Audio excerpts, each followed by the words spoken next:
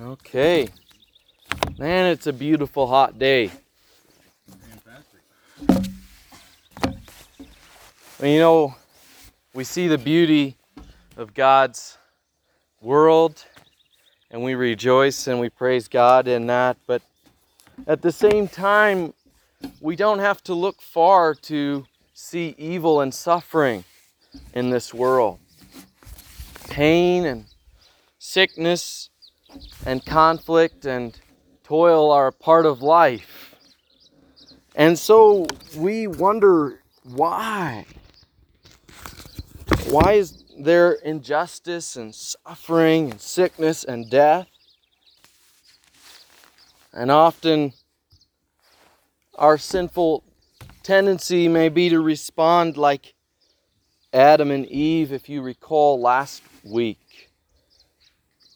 God had come to Adam and Eve and in the garden, and Genesis chapter 3 verses 12 to 13 says, "The man said, 'The woman whom you gave to be with me, she gave me fruit of the tree, and I ate.'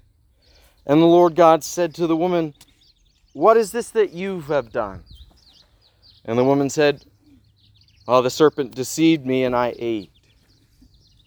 Kind of reminded me of a Calvin and Hobbes comic. And Calvin and Hobbes, they were sitting there enjoying the beautiful weather. And Hobbes asked him, "Calvin, do you believe in God?" And so Calvin thought for a moment and he replied, "Well, somebody is out to get me." And we chuckle, but often that we do look at the hardships of life and we may blame the Lord for the evil and suffering that we face.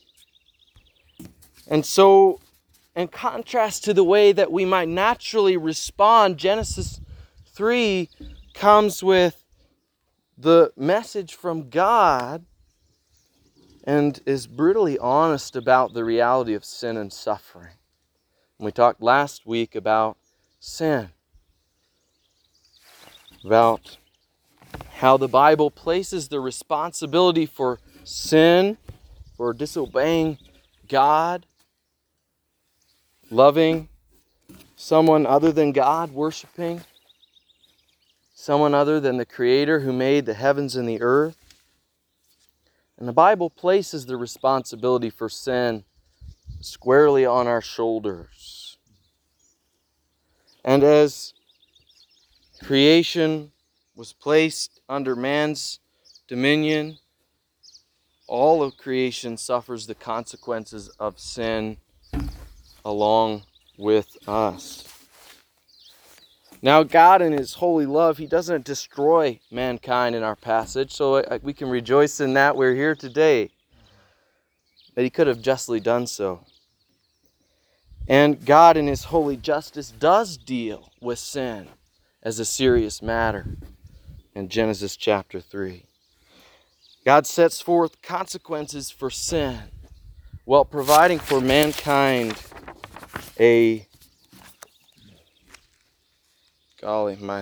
lost my spot, but provided a way of redemption. A way for man to be restored to fellowship with Him, as that fellowship was broken. Following the first sin, God introduces the curse of sin and the covering for sin. And we're faced today and every day with weaknesses and sin, maybe of our own, and sometimes it's of others that have hurt us and have wronged us. But the blessing in the curse is that in the midst of the hardness of life, we are drawn to the sweetness of God's grace. God pronounces judgment because Adam and Eve have sinned. They've rebelled against Him. But in His wrath, He remembers mercy.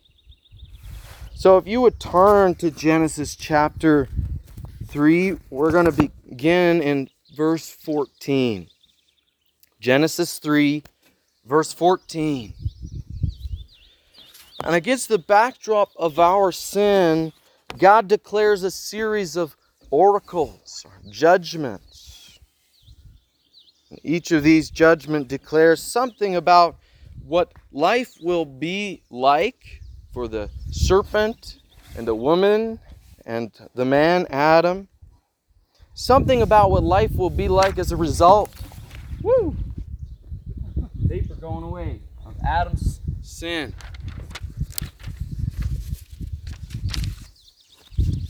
Something about what life will be like with the continued presence of evil in our own hearts, in the hearts of humanity. Something about the consequences of what life will be like in a fallen world. First, God curses the serpent. That's what we're going to read in verse 14 and 15. The Lord God said to the serpent, "Because you have done this, tempting Eve, because you have done this, cursed are you above all livestock and above all beasts of the field. On your belly you shall go, and dust you shall eat all the days of your life.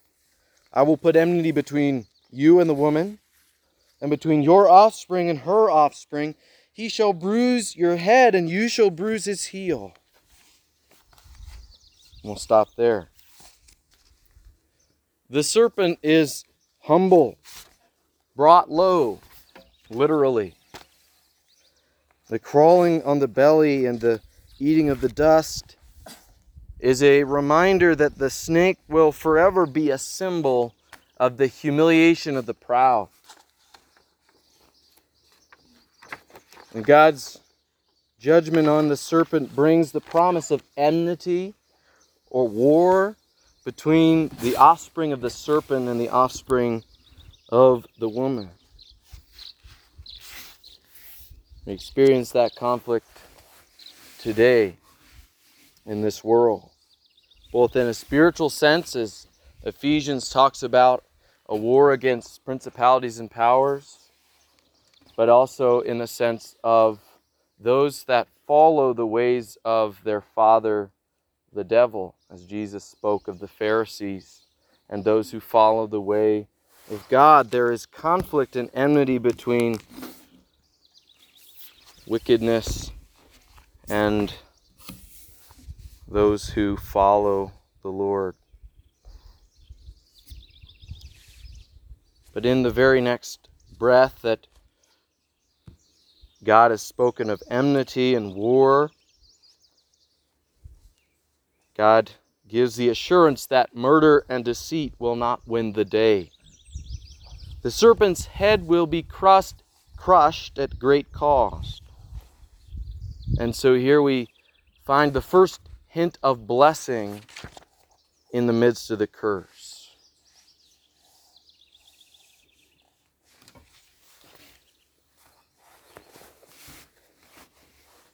We'll talk a little bit more about that next week. Then God addresses the woman in verse 16. And to the woman he said, "I will surely multiply your pain in childbearing. In pain you shall bring forth children. Your desire shall be for your husband, and he shall rule over you." So the woman will experience pain in childbirth. The birth of every human being is a reminder in many ways of the consequences of sin and the pain that is experienced.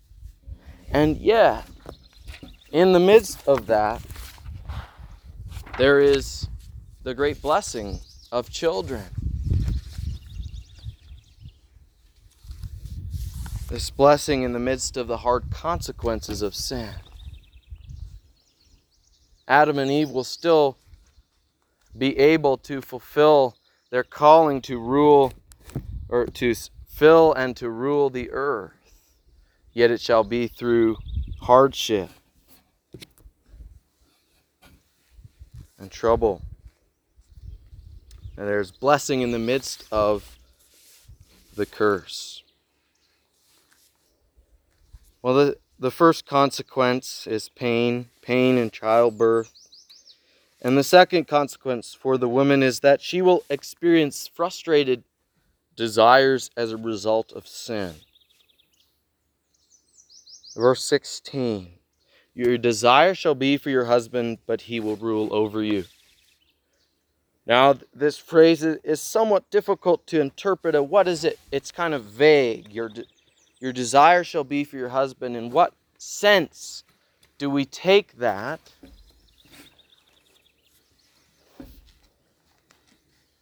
But it seems that given God's words to the woman and later to the man, for he says, because you listened, verse 17, to the voice of your wife, and have eaten of the tree, cursed is the ground.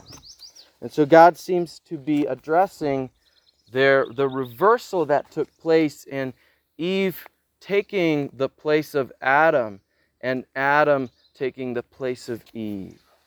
And so, in effect, we see God addressing Eve's part in leading her husband to sin.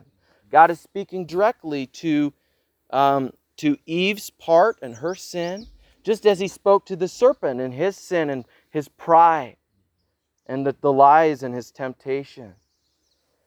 So God speaks directly to the woman here, and her sinful desire to take the role of her husband as she took that fruit and followed her own desires, God says it will now be thwarted or hindered by man's sinful tendency to dominate. Now, the word here, rule over you, doesn't have a very nice connotation. Actually, it's a little different than some of the other terms that are used to describe the man's role. When God says he will rule over you, he's not saying that, the male dominating and treating his wife as a doormat is a kind of a good thing. But he is explaining the consequences, the result of this breaking of the marital relationship, this reversal of the roles of man and women will result in conflict and sin having entered into that relationship. In Ephesians chapter 5, verses 22 to 31, we see God's intent for redeemed humanity. And I think it's important to remember that as we think about the brokenness we see in so many marriages. In Christ, husbands are called to loving, sacrificial leadership, and wives are called to joyful submission. But here in Genesis 3, God has declared that as a result of her sin, the woman's desire for her husband will be frustrated. The marital relationship will become difficult. For man and woman have stepped outside of the boundaries and rules that God has created. And this will only continue to spiral into more and more conflict and pain and heartache in human relationships, in a marriage relationship.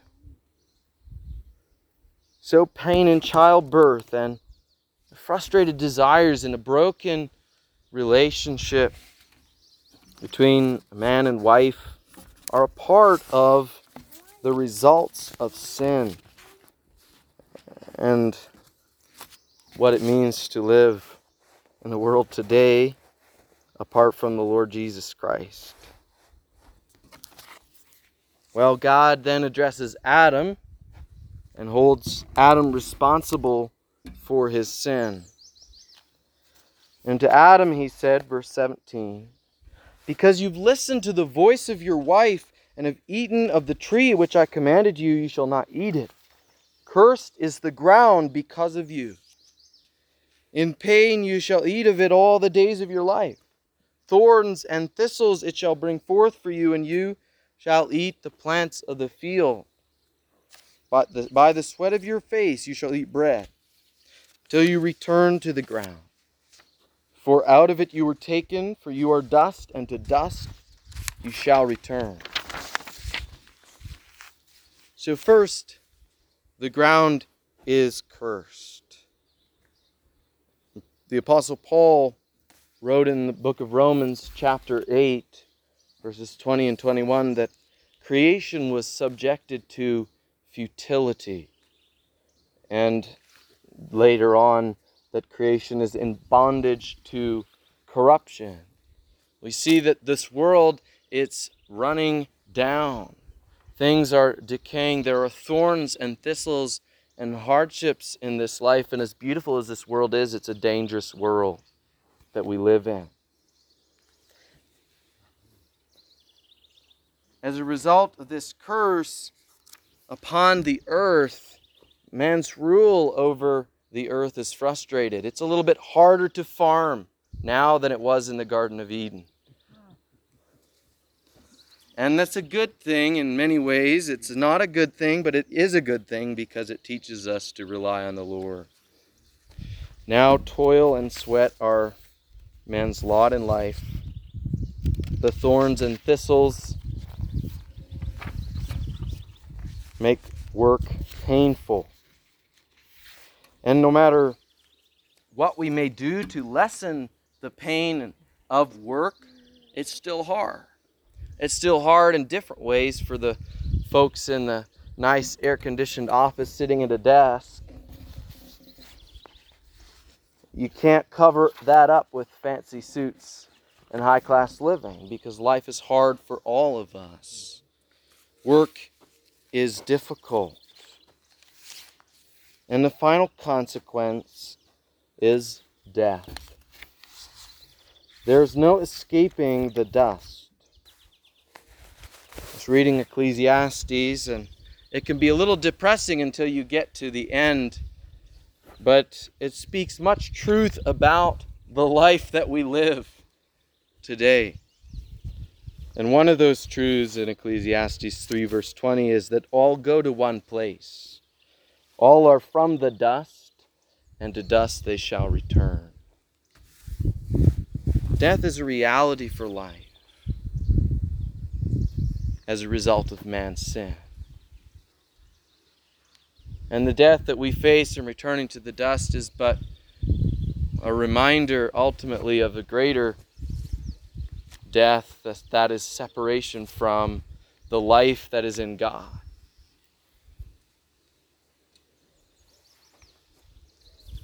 So according to God's decree here to the serpent and to the woman, to the man, enmity and pain and conflict and toil and death are the consequences of sin. Yet in His justice, God displays His mercy. And I say this because all of the consequences of sin frustrate our desires, making life hard.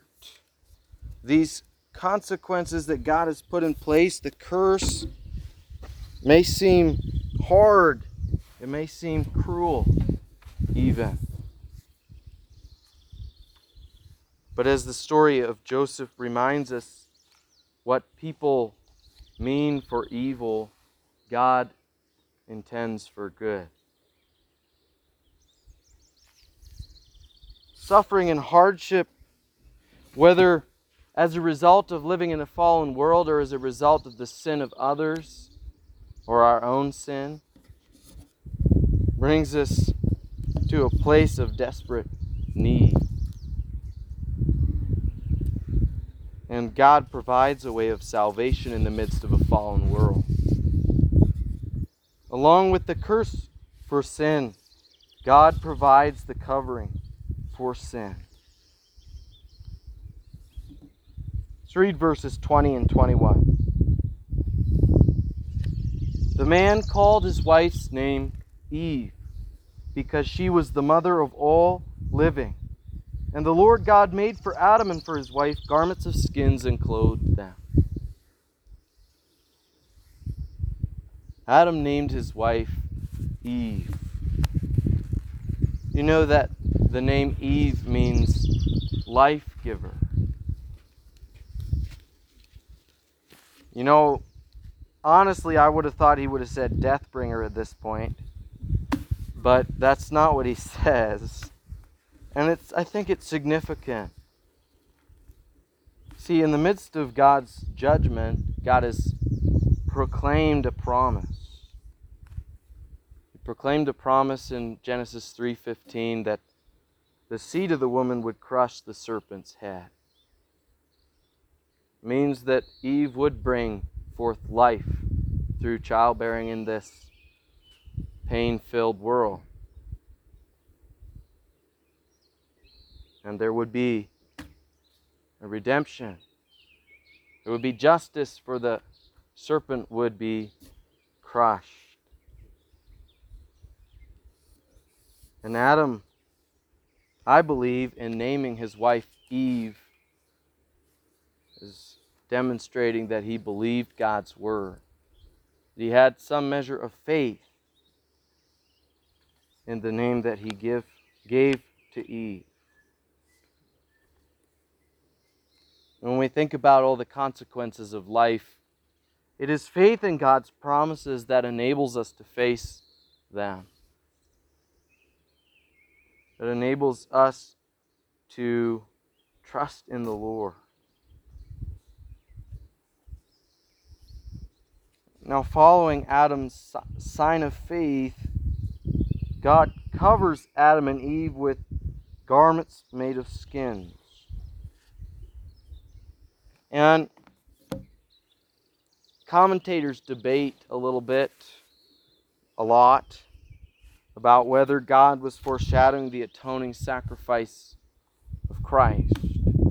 I would warrant that's probably what most of you have heard in preaching.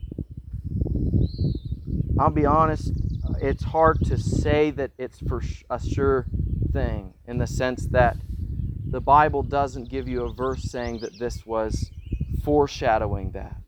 But there is much in the Bible that is a shadow of the reality to come. And we read about that in the book of Hebrews.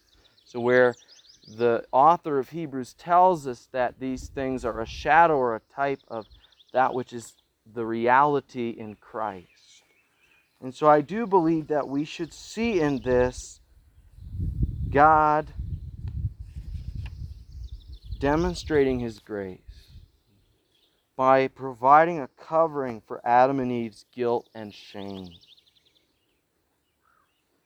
You know what they could not do, remember those fig leaves? What they could not do, God Himself did because of His mercy. And in the New Testament, we see the fulfillment of this in that Christ took the filth of our sin so that we could wear His righteousness.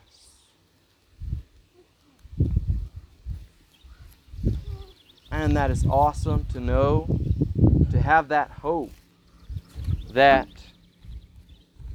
the blood of Jesus Christ would wash away every sin, cover us,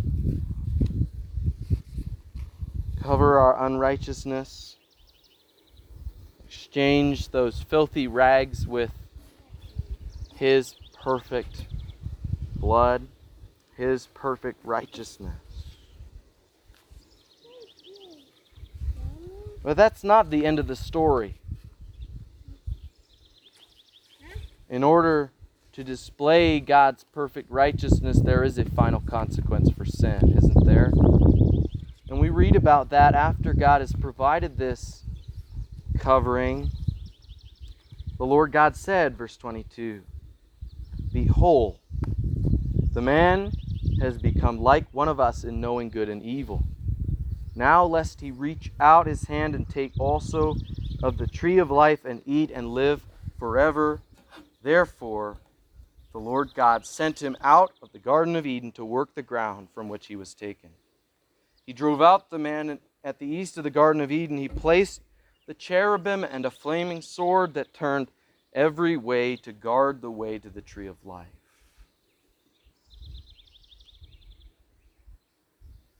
No longer could man dwell in the garden of God, separated now from that life which they had had with God, kept out by flaming sword, with no way, for it turned every way to guard the way to the tree of life.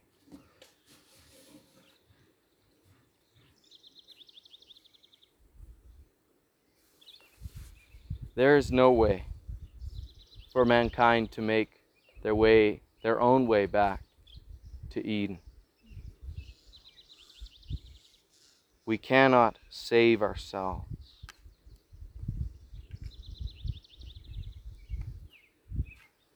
And on that day, God's justice appears to have the final word. And it will in a different way, but that's confusing to say that. But anyway, we'll forget about that. My recording's not working, so I can say whatever I want. But God's justice and His mercy will both have their final say. But it's not God's justice alone. That's the point here. And yet God will not ignore evil. And that's the wonderful encouragement in the midst of all of this pain and toil and the struggle that we face as a result of sin, is that evil will be dealt with. God dealt with it in the garden, and He continues to deal with it until that final day. And yet, in the midst of God's judgment here, God's promise of deliverance, Adam's declaration of faith, and God's demonstration of mercy set the tone for God's plan of redemption that we see unfold throughout all of the Scriptures, even to this very day. The fact that God has brought each one of us here. And people will continue to blame God for evil and suffering. They will continue to ask, how can a good God allow that?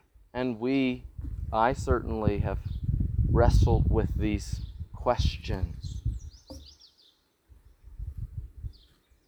But the truth of the matter is that God is so good that He's willing to allow great pain and suffering, because there's something much worse than pain, worse than toil, worse even than death of the body.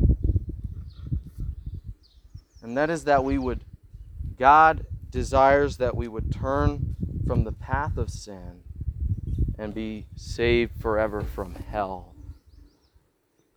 You know that Jesus said in the Sermon on the Mount in Matthew chapter 5, verses 29 and 30, if your right eye causes you to sin, what should you do with it?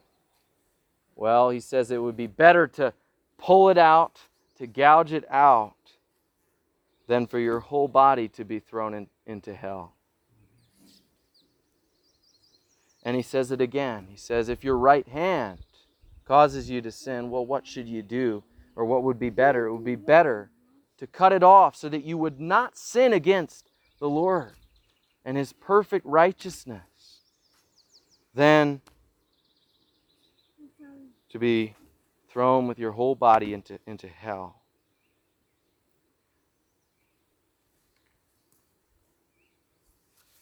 Do we think of sin in those terms? Do we see it as that serious? Really? Would you rather, like if you had a choice, would Would you cut off all your limbs? Not that that's a way that we can escape it, but it points out how serious this is, that we would face the wrath of God on Judgment Day.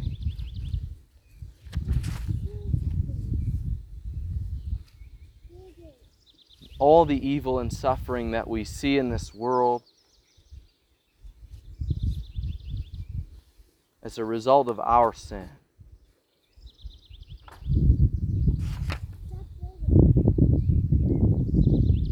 But God in His mercy allows pain and suffering and thorns and thistles, even at times sends it our way, that we might turn to Him from the path of sin, the path to destruction. Sometimes those thorns and thistles, they're a good thing. In fact, all the time they're a good thing, because they point us to our need for a Savior. They point us to our need for a Redeemer. They point out our sin and how great our sin is, that we might turn to a God who is full of mercy, rich in mercy.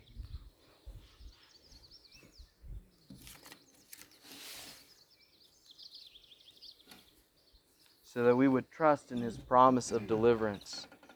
Like Adam,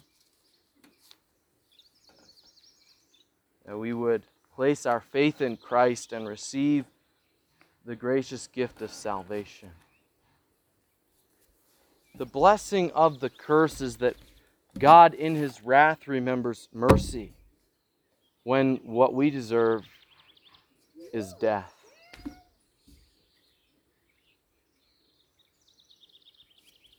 Sin was serious, sin is serious. Serious enough that God removed His blessing upon the entire earth.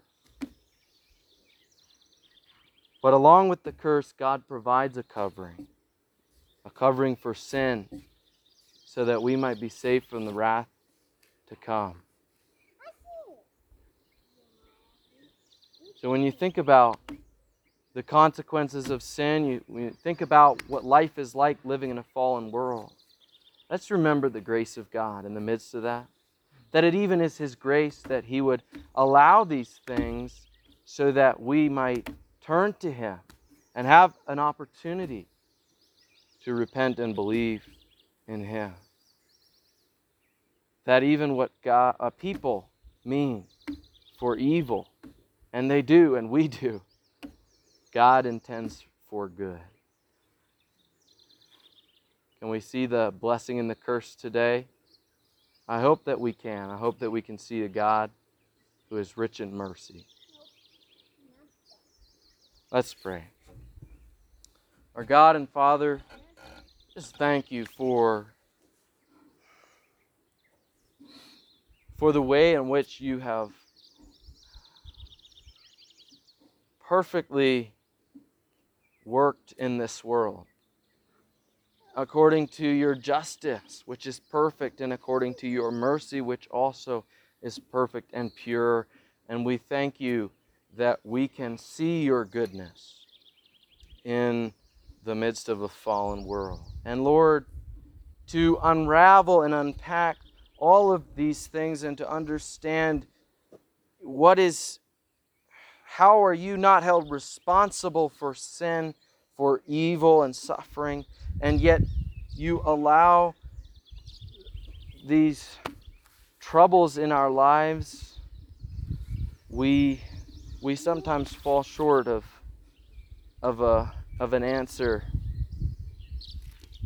but we thank You that Your word does teach us of these things, and that we can say that You are good in all things, that You are righteous in all Your ways.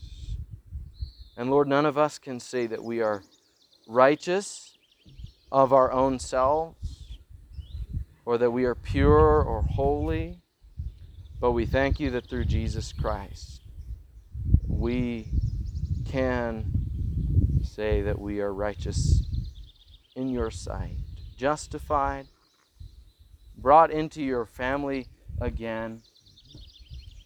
And as we face life's troubles, we can turn to you who knows our every weakness and who is able to one day, and we look forward to that day, deliver us completely. We look forward to that. And we praise you in Jesus' name. Amen. Okay.